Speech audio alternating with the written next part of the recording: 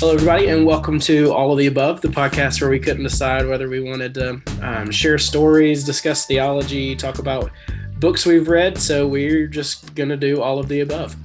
I'm joined today by our consultant from the Great White North, the one, the only Bryce Harrison. How are you doing, Bryce?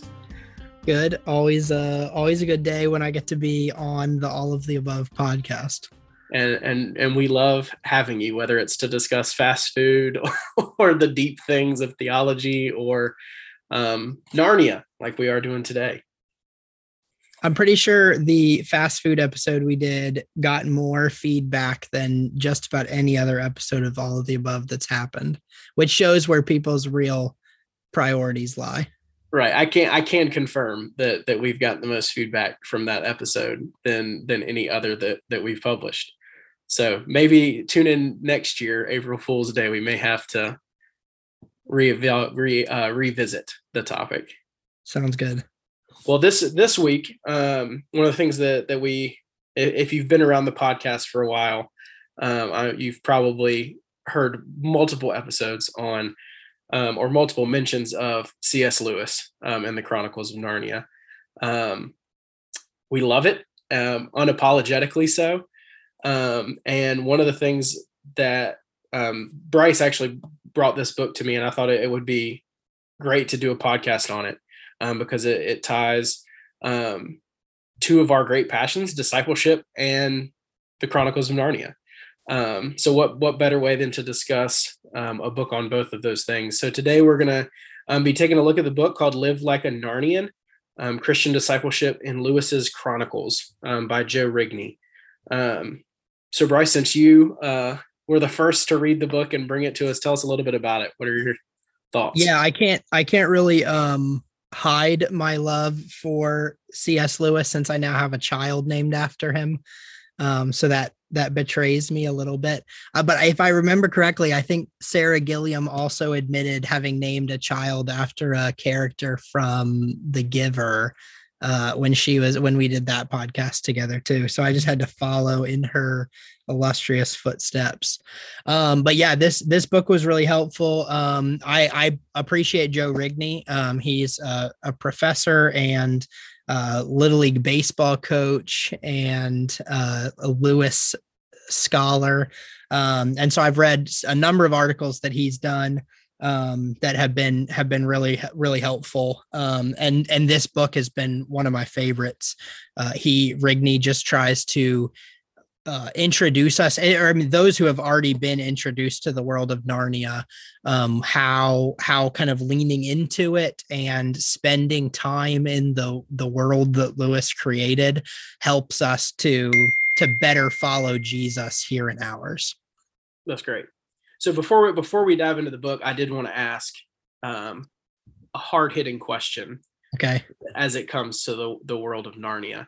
Okay. And I know we've discussed it, and I know your wife in particular is very passionate about. Oh, okay. To this question. So there is debate on how the order in which you should read the Chronicles of Narnia. Yeah, no contest, no real debate. So what is the answer? You read them in the order that he wrote them the first time, not in chronological order. If you want to read them in chronological order later, you can go back and do that.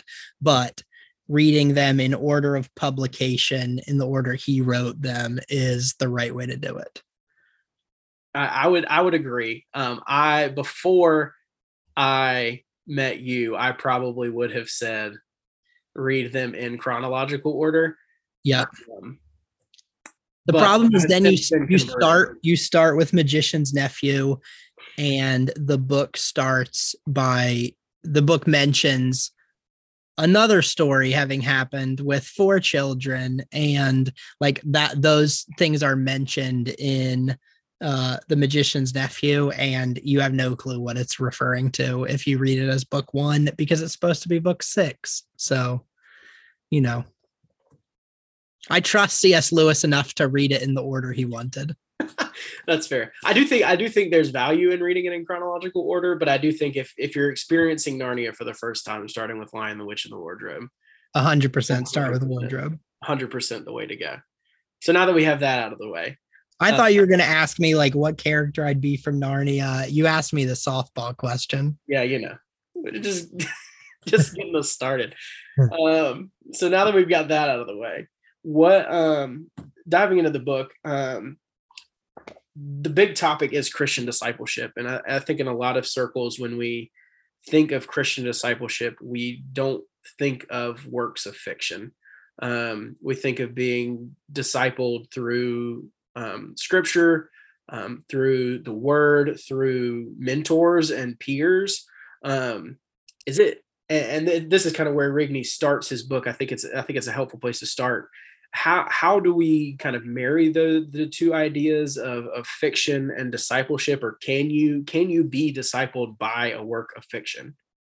Yeah, I think that you 100% can. I think that was really kind of the ethos of a lot of what Lewis did and what Lewis wrote.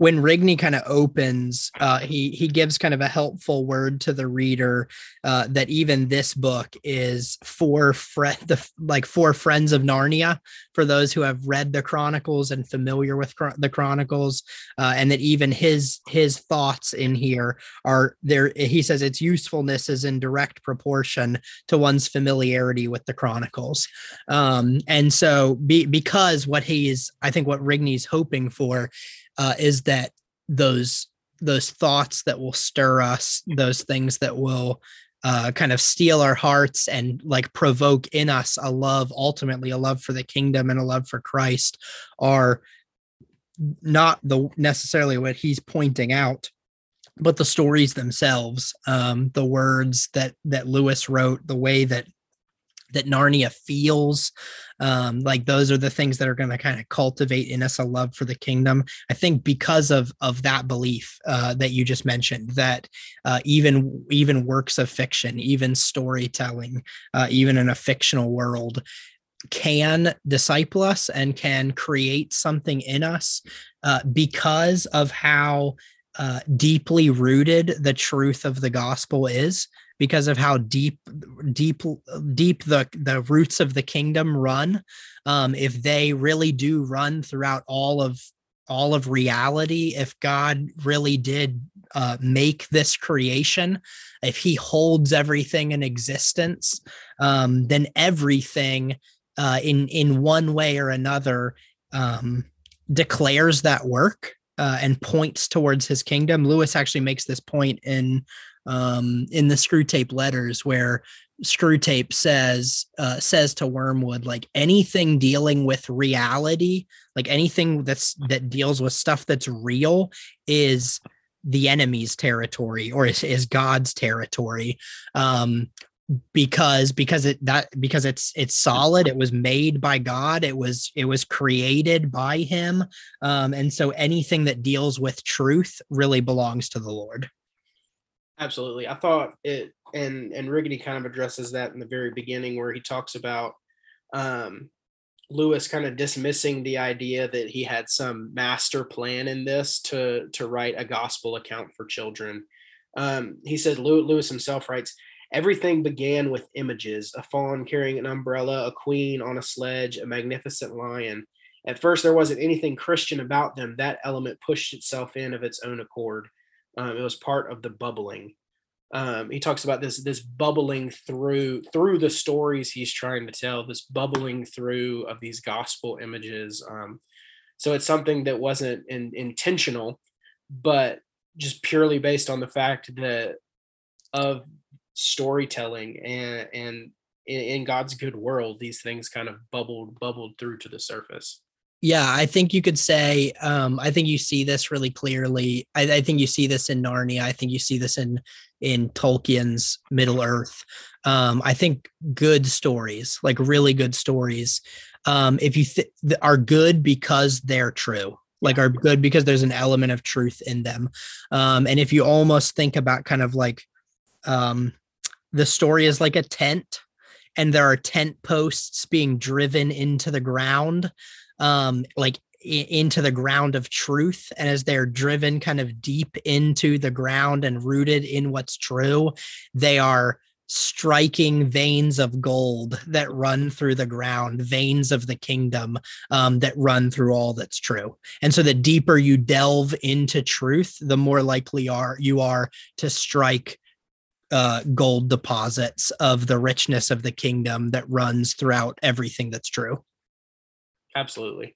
And if you're interested in hearing more about this, we did a couple podcasts a while back on literature, and we dove into Lord of the Rings and a couple other episodes. So if you're interested in diving a little bit deeper into those, I highly recommend you go back and check them out.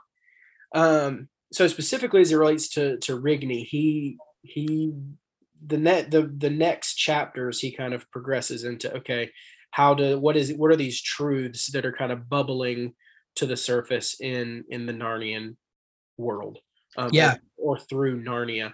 And he goes through like some 17 of them, and they're all wonderful, and they're all beautiful. But we really just wanted to pull out like 4 or 5 that we thought were especially helpful or poignant. So what was one of those for you, Bryce? Yeah. So the first, I mean, I would say the first kind of has to do with this idea that he gives of learning to breathe Narnian air, which I think is exactly what we're talking about, is learning to be discipled even by works of fiction, learning how to kind of strike those gold deposits in the earth. But what's really helpful, 2 things he points out that are really helpful as kind of a why to like learn how to do that well, is the first is that he, so Lewis in his work Abolition of Man talks about the culture as creating men without chests, and the point of the analogy is that like men are being created without the necessary organs, but then asked to still perform the function that those organs are meant to do.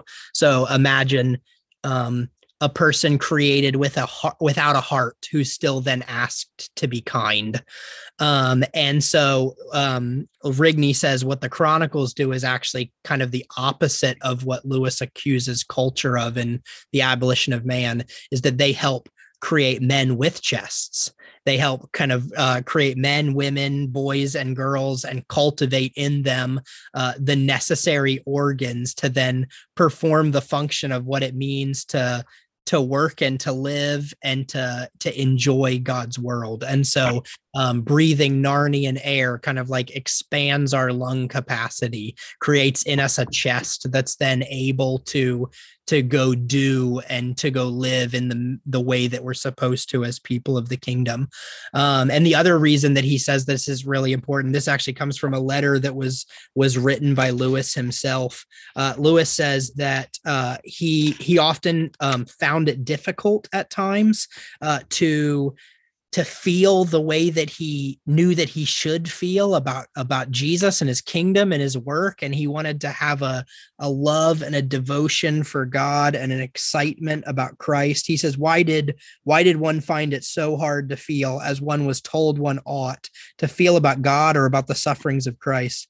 I thought the chief reason was that one was told one ought to. An obligation can freeze feelings. And then he goes on to say, like, hey, how am I going to get around those freezed feelings? Like, how am I going to cultivate in myself an excitement and a love for what the Lord is doing?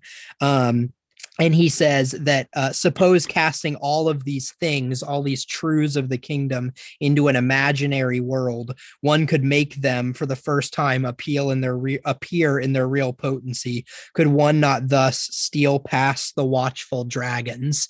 I thought one could. And that's just, I think, to me, really helpful, that as we come to the Chronicles, we're not coming to them as a substitute for the gospel, but instead we are sneaking past the sleeping dragon of our heart to find a love and a fascination for the gospel and for the kingdom in unexpected ways. That's beautiful. I love that. So he dives into a couple specific ones that he mentions, but he also kind of leaves it open-ended. So what were some of your favorite things that he kind of pulled out of the Narnian air? Yeah, that's great. So one, he mentions the one of the first chapters is the witch's war on joy, and kind of contrasts the witch's war against joy and the fact that in her world it is always winter but never Christmas, because she is just kind of like rigorously uh, banishing all things joyous. Mm. Contrast that to Aslan, who is portrayed as the lord of the feast.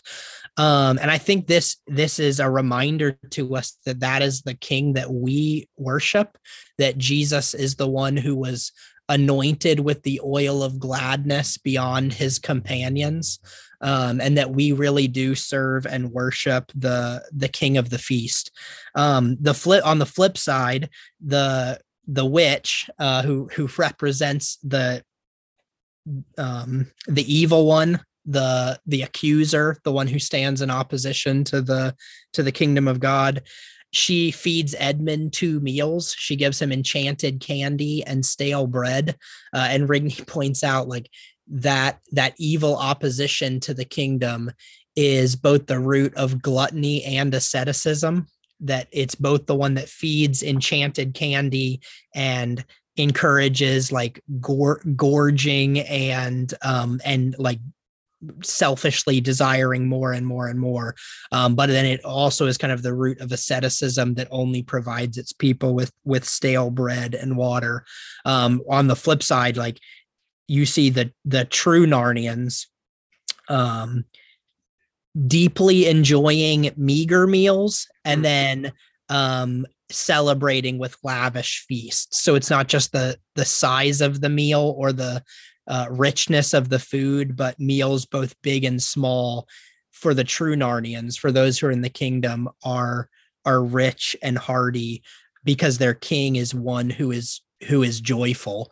And that reminds me of one of my favorite quotes is from Chesterton. G.K. Chesterton said that when he looks at the ministry of Jesus, it feels like there's some kind of great hidden secret just beneath the surface, like something that Jesus didn't quite reveal in all its fullness. Because if he had, the present age wasn't quite ready for it, and it would have just like washed everything away. Some kind of like turbulent storm just beneath the surface that was immensely powerful, and that he fancies that it is actually Christ's mirth, that his joy and his mirth and his gladness is that thing that set him apart, that was that was kind of unconquerable in Jesus, was his deep abiding joy in the kingdom. And I think we see that really teased out well in the Chronicles. Absolutely. I really enjoyed that section. It has the making merry like it matters.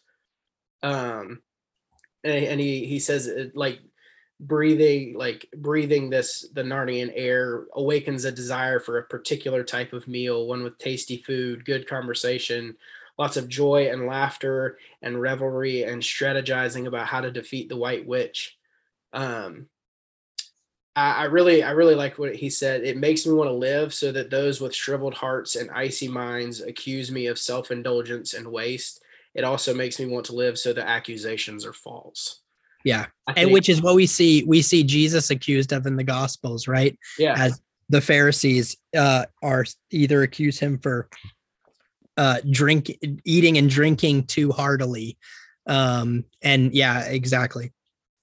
And I think that ties over to one of my favorite ones that pulled out, that really stood out to me, was you were talking about King Loon, in Horse and His Boy, which is one like I was not my particular favorite of the books growing up, but it has become one of my favorite, almost particularly for this quote. I remember listening to it a couple years ago, and this like smacked me in the face. But he talks about King Loon and seeing what it means to be a king. For this is what it, and he says, for this is what it means to be a king, to be the first in every desperate attack and last in every desperate retreat. And when there's hunger in the land as there must be now and then in bad years, to wear finer clothes and laugh louder over a scantier meal than any man in your land. Mm. This idea of what it means to be a king, but ultimately what it means to be Christian. Yeah. And I just this mirth and joy, but also a great seriousness. I think is incredible. Yeah, King Loon is described as the jolliest, fat, apple-cheeked, twinkling-eyed king that you could imagine. That's how I want to be described. And not a shallow joy either. Like he lost a son. He lost a son in its infancy. And so like he's known tragedy and he's known sorrow, and yet like you described, that like that is what it means to be a king, to laugh louder over a scantier meal than any man in your kingdom. And I think you said it really well. Like that's also what it means to be a Christian. That's what it means to live as if the kingdom of God has come, because Jesus tells us the kingdom of God is at hand. And we are to pray for the kingdom of God to come, for his will to be done on earth as it is in heaven. And I think that's a lot of what that means, is to live as if the kingdom of God is true, as if the kingdom of God has come, because that's exactly what we see in the life and ministry of Jesus. So Jesus's ministry acted out God's rule and reign over all things.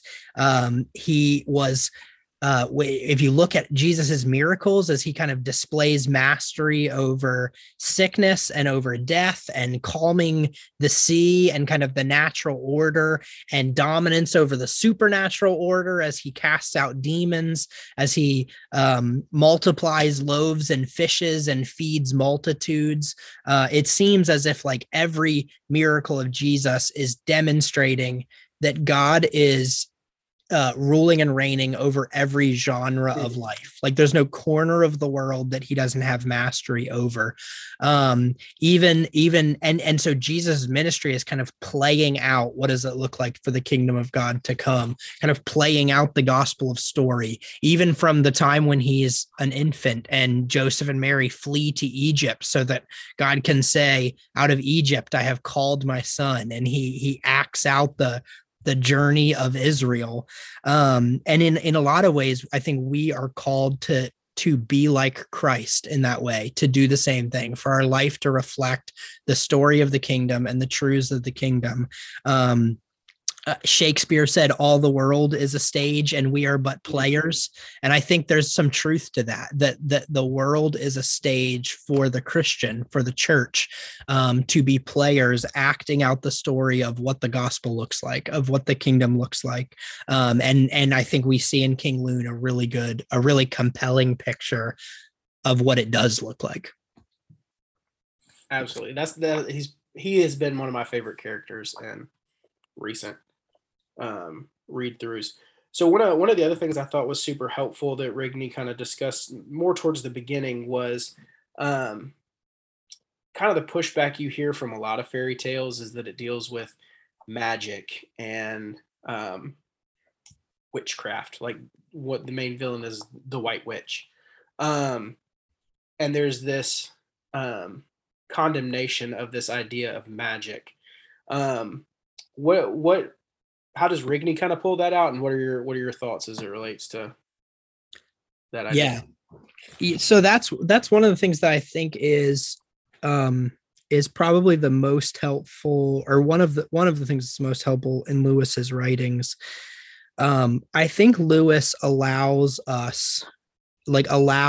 rigorous intellectualism to mingle with wonderment. Like gives us license for magic to exist, and magic in the sense that like God's ways are not our ways and his thoughts are not our thoughts. And there is so much of the world and the universe, and like God has revealed himself to us, but there's so much unseen about God as well. Like there's a richness that we could never plumb its depths.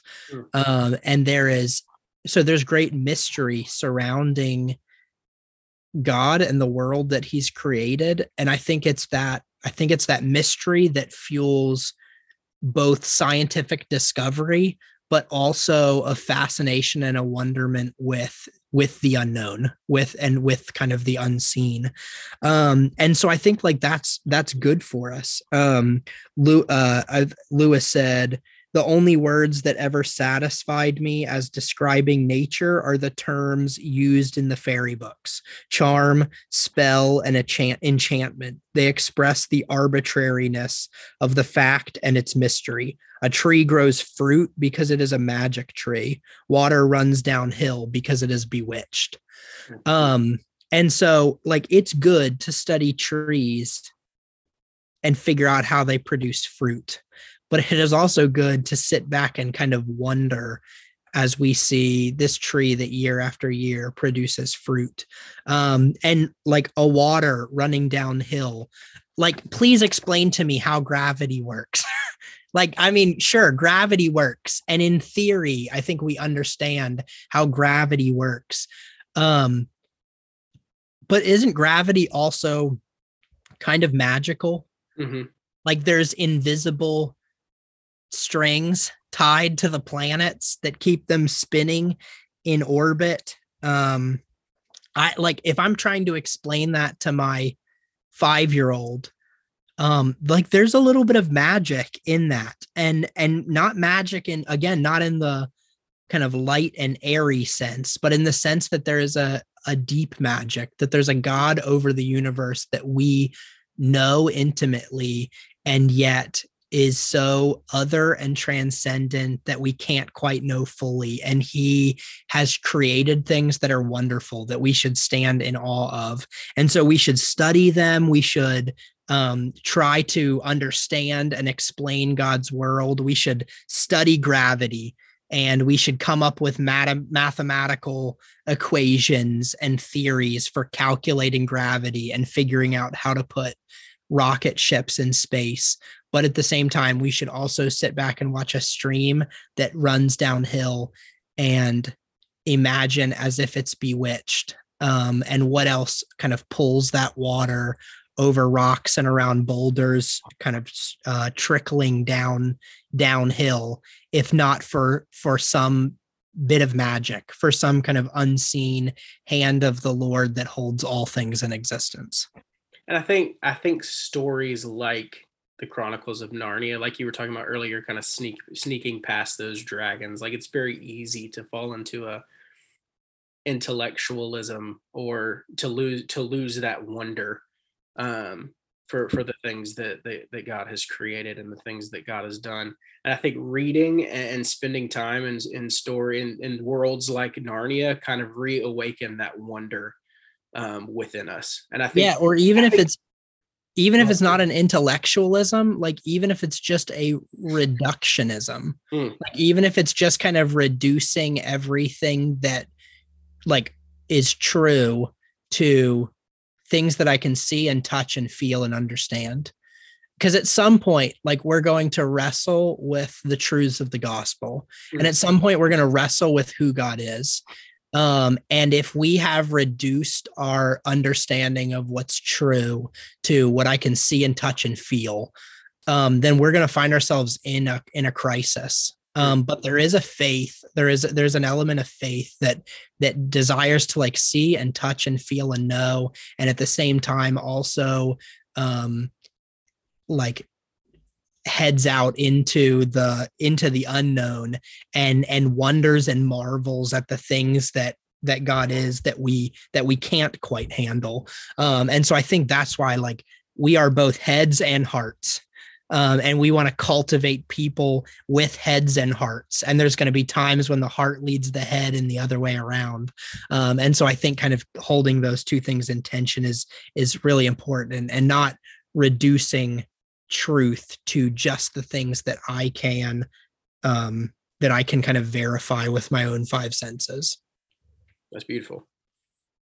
So was there any other things that Rigney drew out that particularly stood out to you kind of throughout the rest of his book? There's one, I can't remember if there's a plate, if it's in the book in particular, but one that has always jumped out at me. And I think this is one of the things I appreciate about Rigney is that he says like, hey, the things that I'm pointing out are not, that doesn't exhaust the whole list of things for you to find in the Chronicles. Like, go find them for yourselves. And hopefully when you read this book, you don't say, oh, I've never seen that before, let me go hunt for it. But hopefully as you read this, it's going to like resonate with things that you've already seen and felt as you've been reading them. And I think one that has always resonated with me is there is a passage in The Silver Chair where Jill is standing at the edge of a stream, wanting to drink from it. And the lion is standing next to the stream, and she asks the lion to go away because she's dying of thirst. And he stands unmovable, and he won't leave the stream. And Jill says, okay, well, if I come near to drink, do you promise that you won't do anything to me? And the lion says, I make no such promise. And she's trying to kind of like feel out, is the lion safe? Can I come near to the lion and be unaffected? And obviously like she's thinking about being eaten. And so she's asking kind of that question to see if she can draw near without fear of getting eaten. And the lion really gives her no assurance of that. Like he says, I have swallowed men and women and children and kingdoms whole. And she's like, oh dear. I guess I can't come get a drink of water. And he says, if you don't, like, you're going to die. And she's like, well, I'm just gonna have to go find another stream. And the lion tells her that there is no other stream. And I think that is, I don't think we appreciate that facet of who Christ is and how the kingdom works enough. The fact that there is no other life-giving stream. And that we want to draw near to Jesus with all the assurances that he will prop up our already held presuppositions, and that he will allow kind of like all our comforts to stay in place. But the reality is that our King has swallowed up entire nations and empires, and he does not bend to anyone, but we bend to the kingdom. Like, we are shaped by him. And that is good. Like if the king is good, then that is good. If the king is wicked, or even if he's just okay, then that is like terrible, evil news. But if the king is perfectly good, if the lion is perfectly true and just, then it is the best news in the world that when we come near to him, he remains unchanged, and we are shaped accordingly. Amen, man.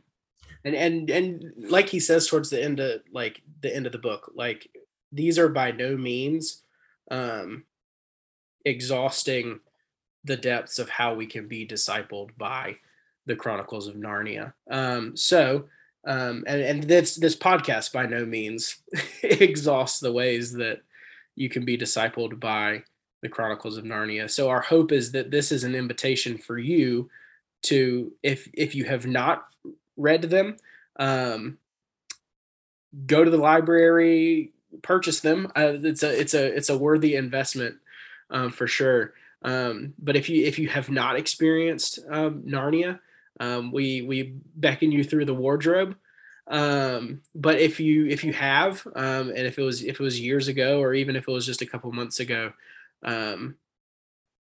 like, we invite you to revisit, because not only do we think they're good and true and worthy stories, but we think there's a lot to be learned from them. And take someone else with you. Absolutely. Be Lucy, find your way through the wardrobe, and then come back to get your brothers and sisters. Absolutely. Well, I've really enjoyed this conversation, Bryce. I appreciate you coming on. Again, the name of the book is Live Like a Narnian, Christian Discipleship in Lewis's Chronicles, by Joe Rigney. So highly recommend reading it. More so recommend diving into the Chronicles of Narnia. Bryce, do you have any final thoughts? If you like the book, also go check out Joe Rigney's article on coaching Little League baseball and making it fun again, because it's also a home run, pun intended. That's awesome. Well, also, I'm pretty sure Joe Rigney and I could be friends. Like baseball, Narnia. That checks all the boxes. Yeah, like I would like to find out that he's like my long lost uncle or something and just go hang out with him. If he likes the Ravens, it'd be a match made in heaven. That's true. Well, thank you guys for listening. If you have any questions about today's podcast or anything else, check out our website, ridgewoodgreer.com. We'd love to hear from you, get feedback or even ideas for future podcasts. We truly do mean what we say when we want to talk about all of the above. So Bryce, thanks for joining us, and we look forward. Thanks for having me. We look forward to talking with you again soon. Sounds great.